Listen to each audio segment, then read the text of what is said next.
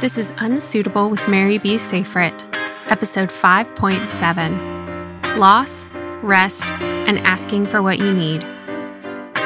I'm your host, Mary B., and this is a podcast where I interview single Christians about their lives and faith. Today's episode features Carla Hayden.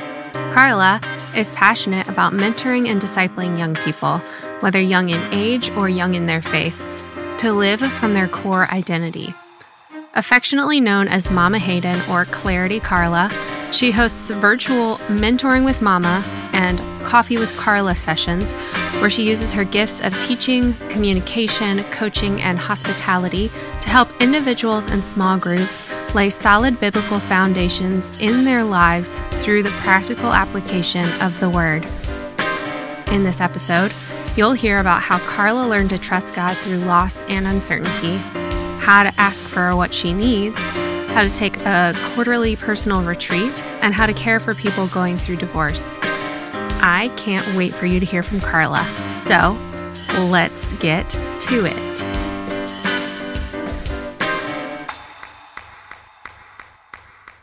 Hi, Carla. Hi, how's it going? Oh, it's going great. How are you doing? I'm doing really well, thank you. I'm so excited to be here today.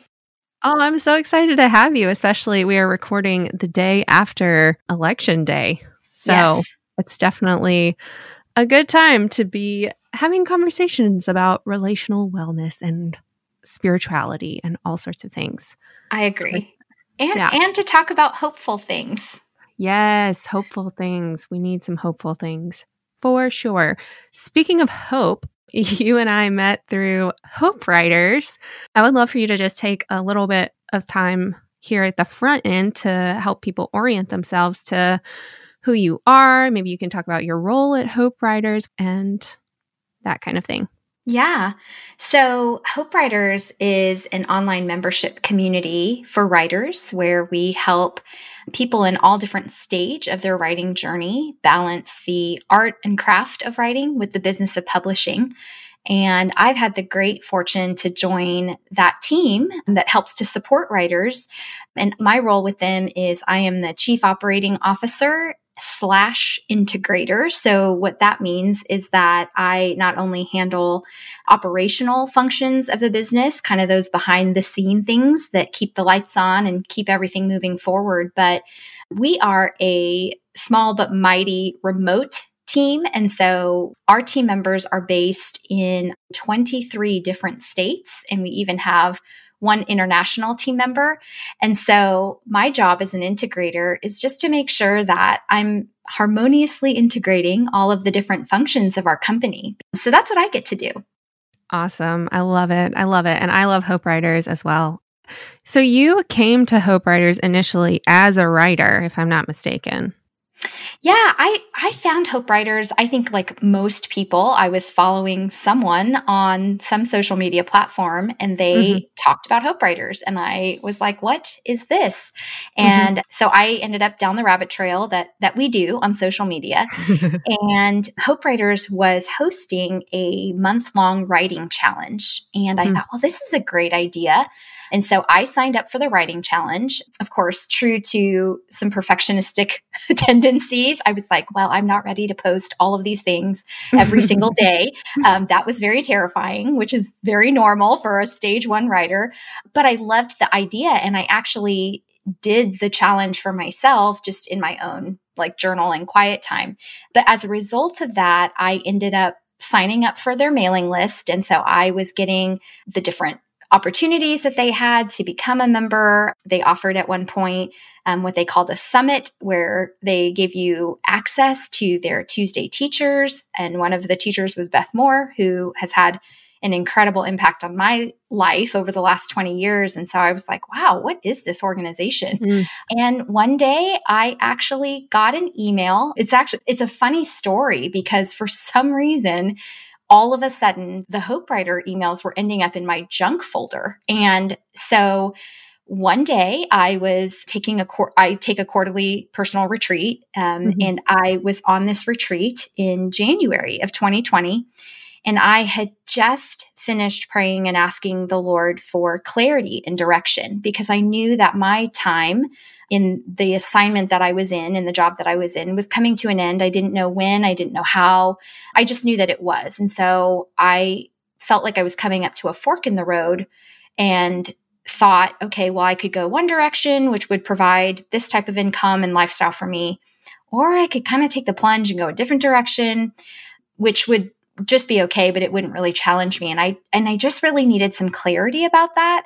And so that's what I prayed for. And true to form on these retreats, I wanted to make sure that I was unplugged so that I could really just have some time away. And I thought, I better check my email one more time just to make sure there isn't anything urgent for me to address before I go completely off the grid. And I checked it. And then I felt this urge to check my junk mail, which I mean, is just such a strange thing in the grand scheme of all things. But there it was in my junk email. And the subject line was, "We are hiring Chief Operating Officer." And all I could see was the first line of the email. And it said, "We need your help, Carla. We are searching, ... And so I opened that email. I read through their brief description. I clicked the link that took me to their hiring page, and I read more about what they were looking for.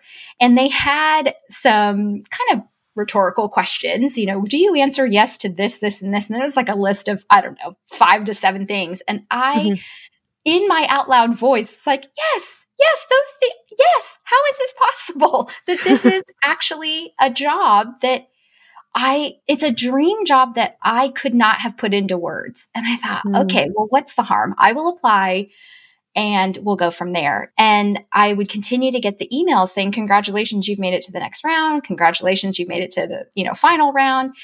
And as it turned out, my assignment with that current job ended at the beginning of March. And I got an email from them at the end of March saying, we'd like to hire you. And as it turns out, there were over 950 applicants for the job. What? Yes. And so it really was just a testimony to just being in the assignment that God has for me. Because I've talked with Brian and Emily and Gary, who are the founders, and we've talked about this experience so much. I mean, it's 950 people. If you blink, you're going to miss me. I mean, I really was a needle in a haystack for them. But it was a job that was, I believe, literally and divinely created for me. And I've been with them now at the time of this recording. I've been with them for 6 months, and it's like a hand in a glove. We work really well together as a team. So that is bonkers. First of all, 950 or whatever it was. That is so many humans. And the fact that you were like able to kind of make it through all of those steps is like, yeah, the odds of that are, I mean, obviously you are a very qualified candidate or you would not have made it through, but still it can seem like a very daunting number for sure. Very. And the experience of it from my end, I mean, I can look back now and see how that all came together, but as I was walking through it, that's a very scary experience, not just the interview process, but to know that your current assignment is coming to an end and then to not have that next assignment yet in view. The sensation for me was like being a trapeze artist that I had let go of one bar and the other bar hadn't yet swung toward me. And so in that season of time, it was a good 2 to 3 weeks where I was without employment and without income. But in that period of time, as I was praying through that, and really just confessing my fears to God, he gave me this picture, again, of the trapeze artist, but he said, you can get caught up in your fear of free falling, or you can marvel at the miracle of being in flight right now. And it was really a choice. And that's actually what I've continued to hold on to, because it's anytime I think we start something new, even if it's something we have a little bit of experience in, it can be very daunting. There's new team members to get to know. It's a new company, a new industry. And so a lot of times that uncertainty can have the tendency to swallow you whole. And so God's been really gracious to give me what I call assignment scriptures. And so anytime I've started a new project or a new job, he's given me a very specific passage of scripture to preach to myself when I feel those moments of uncertainty and fear. That is so interesting. I would like to jump back just a scotch and ask a little bit about your quarterly personal retreats. Yeah, I started taking them over a year ago now. And honestly, it came out of a place of necessity more than preparation. I kind of call it more of like an emergency rather than maintenance. I had been experiencing some health issues, and it was pretty much prescribed by my doctor and my holistic health practitioner, like, you need to slow down. And I don't know how familiar you or your audience is as far as the Enneagram, but I'm an Enneagram 8. And so on the one hand, I've got a lot of grit and I can push through a lot. On the other hand, I've got a lot of grit and I can push through a lot. And the way that shows up in my life is that sometimes I'm not the best at taking care of myself. And I can tend to ignore certain signs and signals along the way. And I think that that's what had happened. I had been through a number of years of having to navigate life as a single person. That was a new season for me. And so just out of necessity, I just kept going and going and going. But I had reached the point where it was impacting my health. And so I thought, okay, well, this is something that I'm going to have to adjust, because otherwise this could get worse. It's a lot like a car. If you take it for regular maintenance, oil changes and tire rotations and fuel, then your car's going to last a lot longer versus waiting for your transmission to fall out and then realizing, oh, this is very expensive and time consuming. And I could have just handled this a little bit along the way. And so I ended up taking this quarterly retreat. Well, I didn't know it was going to be quarterly at the time I took a retreat. Right. I found a cute little Airbnb that was just an hour and a half away, because I was actually I have a wonderful biblical counselor that I've been seeing for probably the last 5 to 6 years now. And he had asked me, when was the last time you took a vacation and you did nothing? And I stared at him like he was speaking a foreign language. I don't understand the words that are coming out of your mouth. And he explained to me that even though my doctors were telling me that I needed to rest, he said, you cannot actually rest until you relax first. And he said, there's a progression to healing, and you first have to relax, and then you can rest, and then you can get refocused and be refreshed. And I thought, oh, okay, that makes sense. I think that was the missing element, the puzzle piece of why this whole just rest wasn't working for me. And so I thought, well, my ideal relaxation would be to go to a beach and, have a condo on the beach for a week. But I live in Indianapolis and we are a landlocked city, and a beach trip is not a day trip. And I thought, well, that's not practical or sustainable for me. And I thought, well, one of the reasons I have a hard time relaxing on vacation is because I want to make the most of it. And I don't want to waste time or money going someplace and not seeing anything. And so I think the solution for me is to go somewhere local where I'm not at home, because I'll be distracted by the needs at home, but it's close enough where I don't feel the need to go out and sightsee, and I will be just okay staying indoors or doing whatever it is that I needed to do. And so I found this cute little Airbnb about an hour and a half away, and drove up there and spent 2 nights and 3 days in this little shed. It's called the Tiny Shed in Fort Wayne, Indiana, if anybody's interested.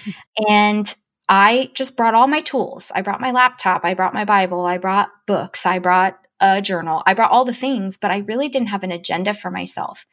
And that first retreat, I felt like I was an infant. I literally slept and cried for 2.5 days.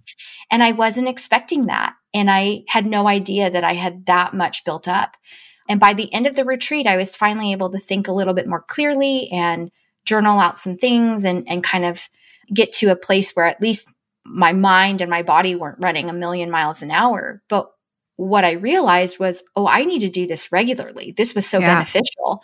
And so I booked another one before I even left. I booked my time 3 months later, because I thought, well, I can handle this. I can handle $100 to $150 every 3 months. I can handle taking a weekend away, taking maybe one day off of work on a Friday. I can handle that. That's doable. I can't handle a cruise or, a trip 3 states, 5 states away on a regular basis, but this I can do. And so since then, I've taken them quarterly and I bring all my tools, like I said, but I leave the agenda up to God. And so every retreat has been different, every single one. I bring my essential oils diffuser. I bring a portable speaker with me. I have my Spotify playlists. And so I bring all the things to be prepared, but I really just let him lead the weekend. And sometimes he wants to address certain areas in my life where I need to repent, and not because I'm in necessarily bad things, but just the way that I view myself or my work or my assignments. And sometimes they're just weekends to rest and read and kind of just dream. That was one of the retreats I took.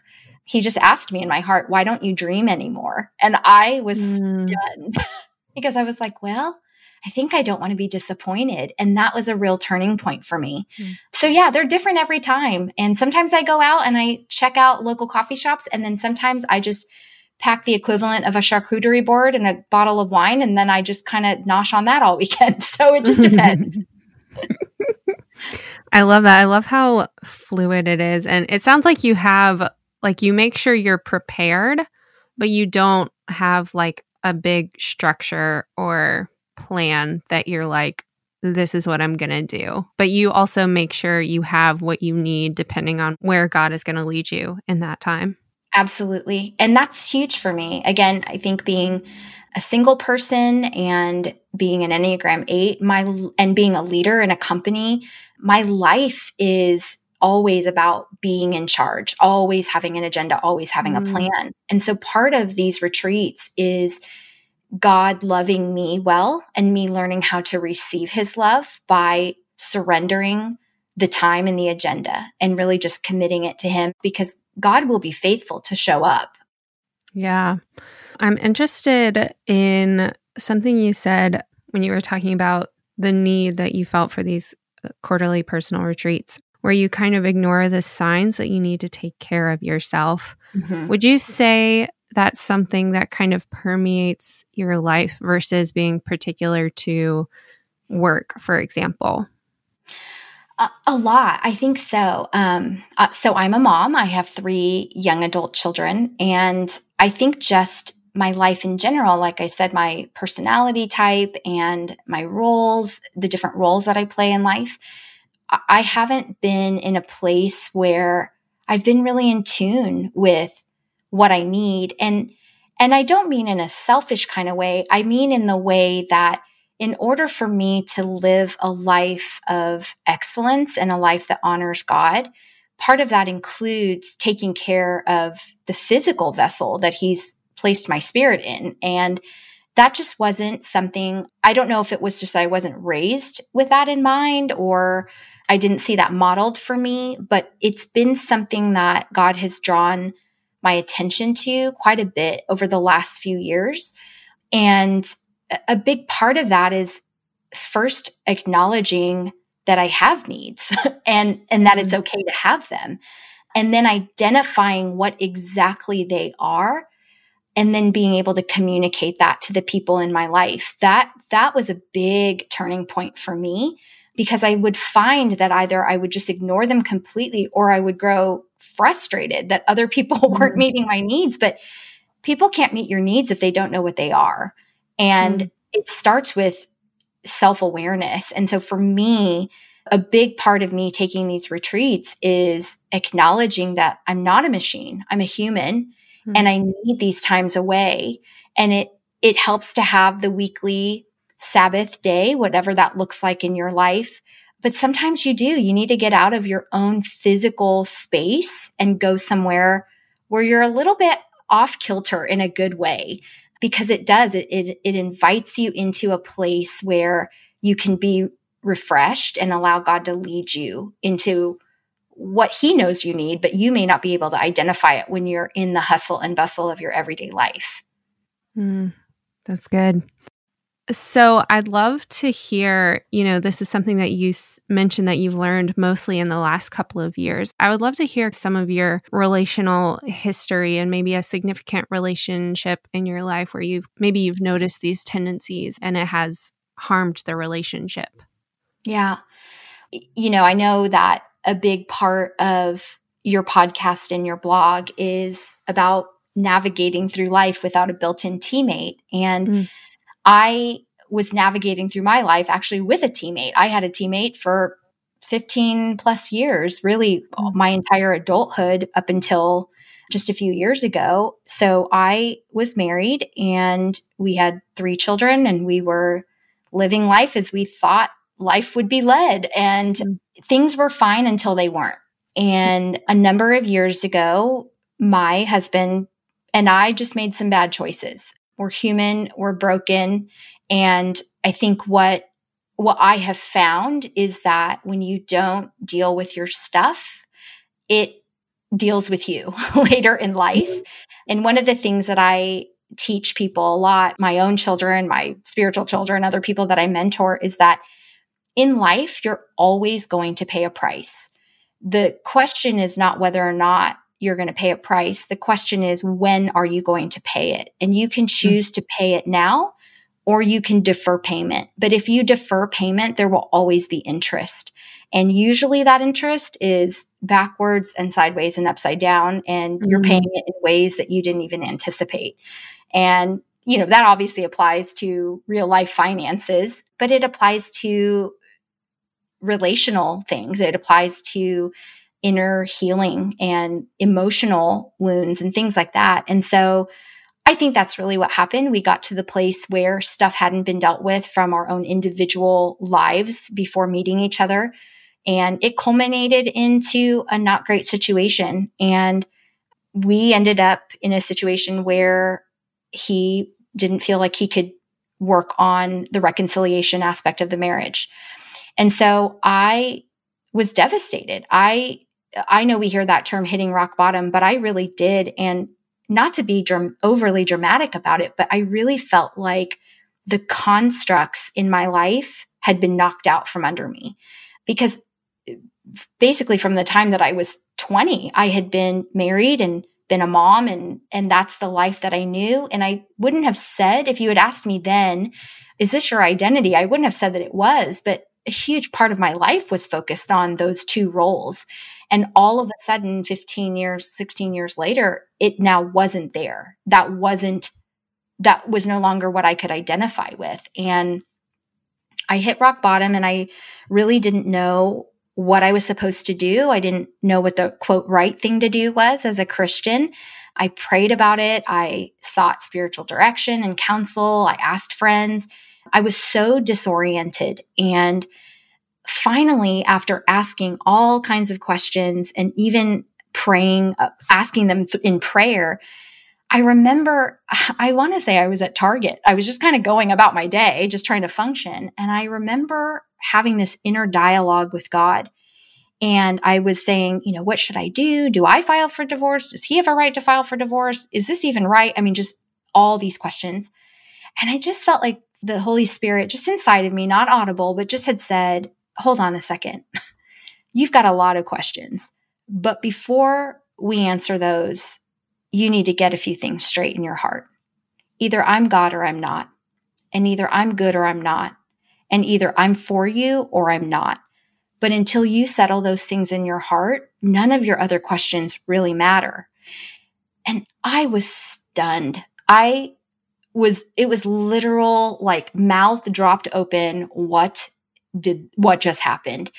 And I thought to myself, well, duh, don't I believe that? Don't I believe that you're God and that you're good and that you're for me? And it was just silent. And I thought, well, you don't tend to ask questions that you don't have the answer to. So clearly I'm the one that doesn't know the real answers.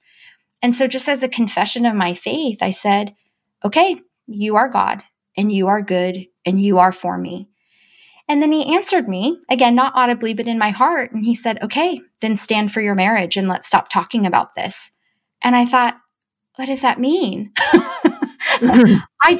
Okay, thank you for the answer, but what do I do? So of course I did what anybody does. I Googled it. What does it mean to stand for your marriage? And I found some great resources online, some helpful things, some helpful direction. But ultimately what it came down to was recognizing that 15 years prior, I had taken a vow, and it wasn't just with a man, it was with God. And that vow, with all of the things that were said on that day, ultimately it was through all these things, but till death do us part.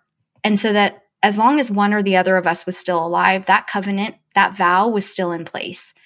And that the biggest shift, I think the paradigm shift in my mind was that, oh, this marriage thing isn't a contract that says, if you don't fulfill your end, I don't have to fulfill mine. It's actually a covenant, which means we are bound until death. And as long as we're still here, I'm still bound. I don't know what you're doing on your end of the deal, but this is still my commitment to God. And what I have found is that because I understand that people have different stories. And so this isn't actually a story about should you or should you not get divorced? Is God pleased or not pleased with you? That's actually not what the story is about. The story is about sometimes God calls us into things that are really hard. And if we will choose to trust him and walk in obedience to the call, even when we don't understand it, even when we don't have other models or examples of it, even when we've never seen it done before, if we will be obedient, he will be faithful. And that's really what my story is. It's about the faithfulness of God as I navigate going from having a life with a built-in teammate to now living a life fully and wholly embracing who God has called me to be without that teammate. And for me personally, I believe that God has called me to a place where on paper, through the courts of man, we're divorced. And so in the everyday life, I'm a single mom and I'm a single person, but I don't position myself in the way that maybe another single person would, in that I don't date. I choose not to date. I don't position myself in places where I could experience a level of compromise, because for me, the higher calling for me is not necessarily the marriage relationship, but really that this man is a Christian. And so what I know is that beyond our time on earth, he and I are going to be brothers and sisters in Christ for eternity. And so my call is to continue to pray for him and to pray for God's redemption and restoration in his life, as well as in our relationship and in our family's relationship. And so that's what that looks like for me. And so kind of circling it back to your question, going into a place of trauma like that, I had to focus on basically surviving and not necessarily thriving. And I had to focus on getting myself to a place of wellness so that I could care for my children. And so a lot of times that means putting my own needs on the back burner just to make it through each day. So God in his mercy and grace has carried me through that over the last 5 to 6 years. But I think last year it kind of came to the head of where like, okay, now it's time to take care of you a little bit more. And so that's where those quarterly retreats kind of came from, was like, oh yeah, I can step away now and I can take care of myself and focus on myself for a little bit. Yeah. Yeah. It's amazing how the body does that, where it's like you're ignoring all of this other stuff and the body's like, no, we have to stop. Yes. We must stop, or I am going to stop us, because right. we cannot keep doing this. And that's exactly what happened. And so the quarterly retreats, I take them because they're on my calendar, not necessarily when I feel like I need them. Because what ends up happening is I'm never going to feel like I need them. And then I'm going to crash. And that's what we're trying to avoid. We are trying to avoid crash landings every time I need to take a break. Yeah. I would love to hear a little bit about the role that your community has kind of played in all of that. Maybe some things that were helpful, some things that were not helpful, and just how you've navigated transitioning, being in community as, you know, someone who is married, living with a partner, and now as a single mom. I think that I have found community in very personal ways that I wouldn't have thought before. Mm. I was a part of a church. Now, obviously, with the pandemic, that's a totally different conversation. Sure. But I was in a church, and I know that there were people that genuinely desired to love me and care for me through that season of time, but just didn't know how. And what's interesting is that because I'm somebody who had been a part of a church community for the majority of my marriage, I was on the meals ministry. We would help moms with new babies. We would help people who had lost their spouses. We just knew how to care for those situations. And when I was going through my separation or divorce, what I realized was, oh, people don't know how to help you. They don't understand that regardless of the reason, even if they view their situation as being a good thing, that they're separating or getting a divorce, it is still the death of something. And so what I found was that people didn't know how to support me. I don't believe it came from a place of they didn't want to. It was just that unless you've been through something like that yourself and you know what it's like, you don't know how to support that person. And so what I found was, oh, if I had lost my husband to death, people would know how to help me. They would offer to bring me meals. They would ask if I needed help driving my kids around. They would come and do my laundry, just different tangible, practical ways to surround somebody who's grieving. But people that are going through separation or divorce or a loss that is not death, oftentimes we don't know how to support them. And so what I felt in those moments was I felt so alone, and I felt so not cared for, not because I didn't think people wanted to, they just didn't know how. And what was so bizarre is that when you're in trauma like that, you're actually functioning at half your capacity, even probably less. And yet I had gone from having a teammate to not having one. So I'm functioning at half my capacity with double the work. And I don't think people put two and two together that like, hey, I could use a meal. I could use some help. I could use a companion. One of the more jarring things about that scenario for me was that I had a built-in date for Friday nights every week for 15 years. And then I went to like, oh, I don't have anybody here. And at the time, my children were in high school. And so they had football games to attend or they had work. So I was home alone. And I had to turn on all the lights and the TV because the silence was so deafening. And so I just think that some of the things that were helpful for me was having people that just straight out asked me, how can I best support you?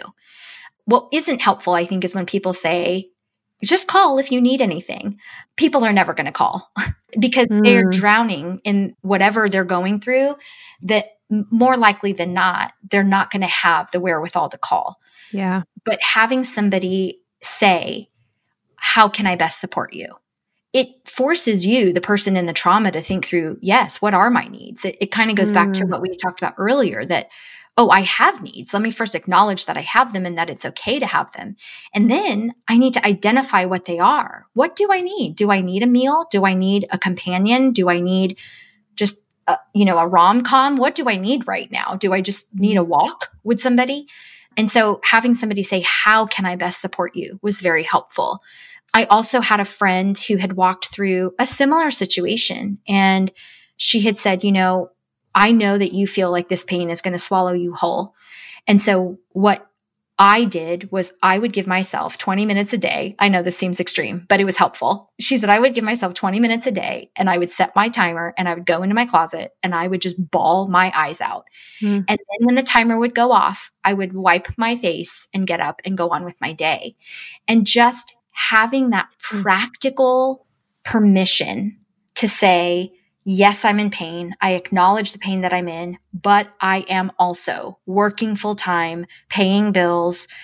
In that case, I had children at home that I had to take care of. I had to cook dinner. There were so many things I had to do that it was such a healthy balance between, not being in bed for an untold period of time, or just completely ignoring the pain and pushing through it and just doing.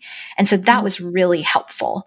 Yeah, I feel like there's so many different kinds of loss and grief and trauma that a person can experience that. Like you said, if someone hasn't experienced it, it's hard to even have a picture of what that reality is. Speaking of community and having people around you, you mentioned earlier in our conversation having kids, but also having spiritual children. Mm-hmm. I would love for you to talk a little bit more about maybe some of those relationships, what those relationships look like, and how that became part of your life, that you're even thinking about the spiritual family and having spiritual children. Yeah. So a number of years ago, my husband and I actually had an outreach to high school students. It kind of came out of a unique situation where we had a home church and some of the other people in that church had teenage kids. And it was like, well, you're not in kind of a traditional church setting where there's a youth ministry. What do we do with the kids? And so I was one of the younger people in that group. And I thought, well, I guess I could meet with them. And so it ended up being this weekly meeting that we had every Sunday from 5 to 7 in our home. But I think God used that season of time to really plant the seed in my heart and such a passion for young people. And really, what it's become is not just young in age, but also young in their faith. Because I think back to when I was that age as a young adult, not necessarily high school, but young adult in your 20s, even in your 30s, or if you're just new in your faith. I think back about the people that had an impact on me and what I needed at the time. And what I really needed was spiritual mothering. And so for me, I can point to a few people in my life that have mentored me and mothered me in my faith, both in real life practical ways and then in ways that they have no idea. Like I mentioned, Beth Moore. I mean, she's had such an impact on my faith and the way that I approach the word. And so just seeing that in my own life and the effect of that has just always been an area of, I guess we'll call it ministry, but just an area where I feel called to really help people with that. And for me, that has manifested in different ways. Some of them are friends of my own children. I have biological children and then they just have friends. And so, they come over and we have these chats and it ends up, they end up getting a little sermon in the kitchen. They think they're coming over for pizza. They end up asking me a question and I end up, preaching to them in ways but also in my job. One of the roles that I get to do with Hope Writers is I just get to meet with people. And one of the things that I love about my job is that I get to remove barriers and I get to clear paths for people. And I find that that's what I love doing, both at work and in real life. And so what ends up happening is that these people call me or schedule Zoom calls with me or whatever that is. And so I'm affectionately known as Mama Hayden. And at Hope Writers, I'm known as Clarity Carla. And so they just, when people feel like, I could use a little bit more clarity here, or how would I go about doing that? They just schedule time with me. And so I just get to meet with people and help clear paths and remove barriers for them. I love that. And I love that way that your gifts could kind of match up with the need of your community and your church, and now even the needs of the people that you interact with as part of your job. Absolutely. Well, we are running short of time, so I have just a couple last baby questions. The first being, speaking of your work and what you do, where can people find you on the interwebs? Yes. Well, you can find me on Instagram. My handle is _just_passing_through. And so I like to share snippets of my story and my people and my favorite things there. I'm also on LinkedIn and Facebook, so all the places. Fantastic. And last but not least, will you tell me one thing that's hard right now and one thing that's great? It's actually the same thing. So at the time of this recording, I am preparing for major surgery that is going to put me in a place of recovery for 6 to 8 weeks. I'm going to be physically unable to help myself. So again, going back to some of the lessons that I'm learning is to allow other people in and to let them share in my burdens and my distresses. And so even though facing major surgery is hard and scary, the thing that is great is that God is using other human beings to help meet my needs. And he's healing a lot of places in me, fear of rejection and fear of abandonment, by just really practical ways. People signing up to bring me meals, people sending me books to read while I'm convalescing, people commenting on my social media posts, telling me that they're praying for me. And so that's what I'm experiencing. That's what's hard and what's great right now. Love it. Thank you so much for being here, Carla. It's been so lovely hearing your story and your wisdom. Thank you so much for having me. Thanks for listening. You can follow Carla on Instagram at _just_passing_through. Registration for Hope Writers is open January 21st through the 29th. It has by far been the best resource for taking my writing career to the next level. To learn more about Hope Writers, head to marybsafrit.com/hope. Unsuitable with Mary B. Safrit is produced by Ashley Hong. Andrew Kim is our sound engineer, and our theme music is by Chad Rawlinson. That's all for now. Catch you on the flippity flop.